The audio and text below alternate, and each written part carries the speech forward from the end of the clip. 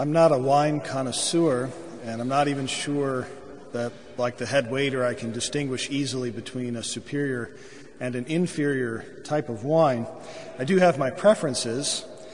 I enjoy dry rather than sweet wines, and I prefer red to white. I'm in agreement with someone who once told me that white wine is for people who don't like wine. But my enjoyment of wine is rarely actually about the wine itself. As I said, I can't really distinguish between the good and the bad so much. But normally when we drink wine, we do it together. And it is a sign of conviviality, the joy and relaxed confidence of friendship and warm-heartedness. The ancients would have referred to this experience of conviviality as beatitude, blessedness, the sense that everything is right. It's a tranquility of order shared with others. On the other hand, if we turn to another theme that comes up in today's gospel, I'm afraid that weddings conjure up all kinds of other more ambivalent feelings for most of us. As someone who was best man more than once before I entered the monastery, I can still feel dread welling up in me when I think about having to remember where I put the rings or what I'm going to say for the toast at dinner afterward. But we should work against the modern, spectacular sense of weddings. You know, weddings are these very fraught occasions where we have to make a good impression on everybody. Perhaps if we could try to use our imagination to place ourselves again in an earlier age, a time when weddings were more obviously symbolic celebrations of life and hope, and of the sharing of life, not just between two individuals, but really between two families. And so it's a celebration of the building up of a whole order of a community, a stable order, an order in which we can experience peace, joy, and confidence. So wine served at a wedding only makes sense in this context. Now, every time we gather together at the liturgy, we are celebrating a wedding. And in the afterglow of the Christmas season, it's good to remember just what kind of wedding this is. This is the union of the divine and human natures in the person of Jesus Christ, and also our own divinization, the union of God's life with us. The Holy Spirit poured into our hearts at baptism, and then Christ, our divine nourishment, given to us as food.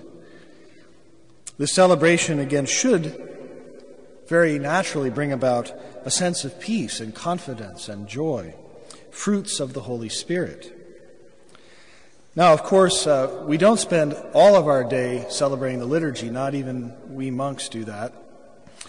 And so we arrive at these celebrations with all kinds of concerns, myriad events of life that don't quite go as we want them to, sometimes even events that go disastrously. And we find ourselves oftentimes embarrassingly short on supplies of virtue, the capabilities, the resources to deal with setbacks in life. We're unprepared for the unexpected demands, the press of too many guests showing up. So our provisions of patience and good humor, forgiveness, acceptance, hope, sometimes these run out. And we get to the end of our resources and we lose our temper, or we pout and sulk and fret. We have no wine, so to speak. Certainly in the church today, there is plenty of fretting. There's plenty of accusation and impatience, a lack of confidence. And that in itself, I want to say, is not necessarily the biggest of problems. At least it's no more a problem than the lack of wine at the wedding at today's gospel. It's a problem, perhaps, but not at all an insurmountable one. It seems to me the real problem usually comes in the way we go about the solution, or how we think of the solution, how we go prepare for trying to fix the problem. And so we look at aging clergy and diminished numbers in religious life, and often our first impulse is to form some kind of study commission, to work at better advertising campaigns to recruit people to these. These are sorts of worldly solutions. They're not necessarily wrong-headed in and of themselves, but they seem to put a lot of the pressure on us. We look around for resources that, again, we don't really seem to have. We see the difficulties in family life, threats to religious freedom, and we produce DVDs and write letters to our congresspersons and convene a symposium at the local university. And again, all of these are not necessarily the wrong tack, but they are merely human measures to some extent. They're the things we can use to solve any problem. So without neglecting these avenues, we can ask ourselves, how many of us follow the example of our Lord's mother? And just say, Lord Jesus, I haven't any wine, and neither has anybody else I know.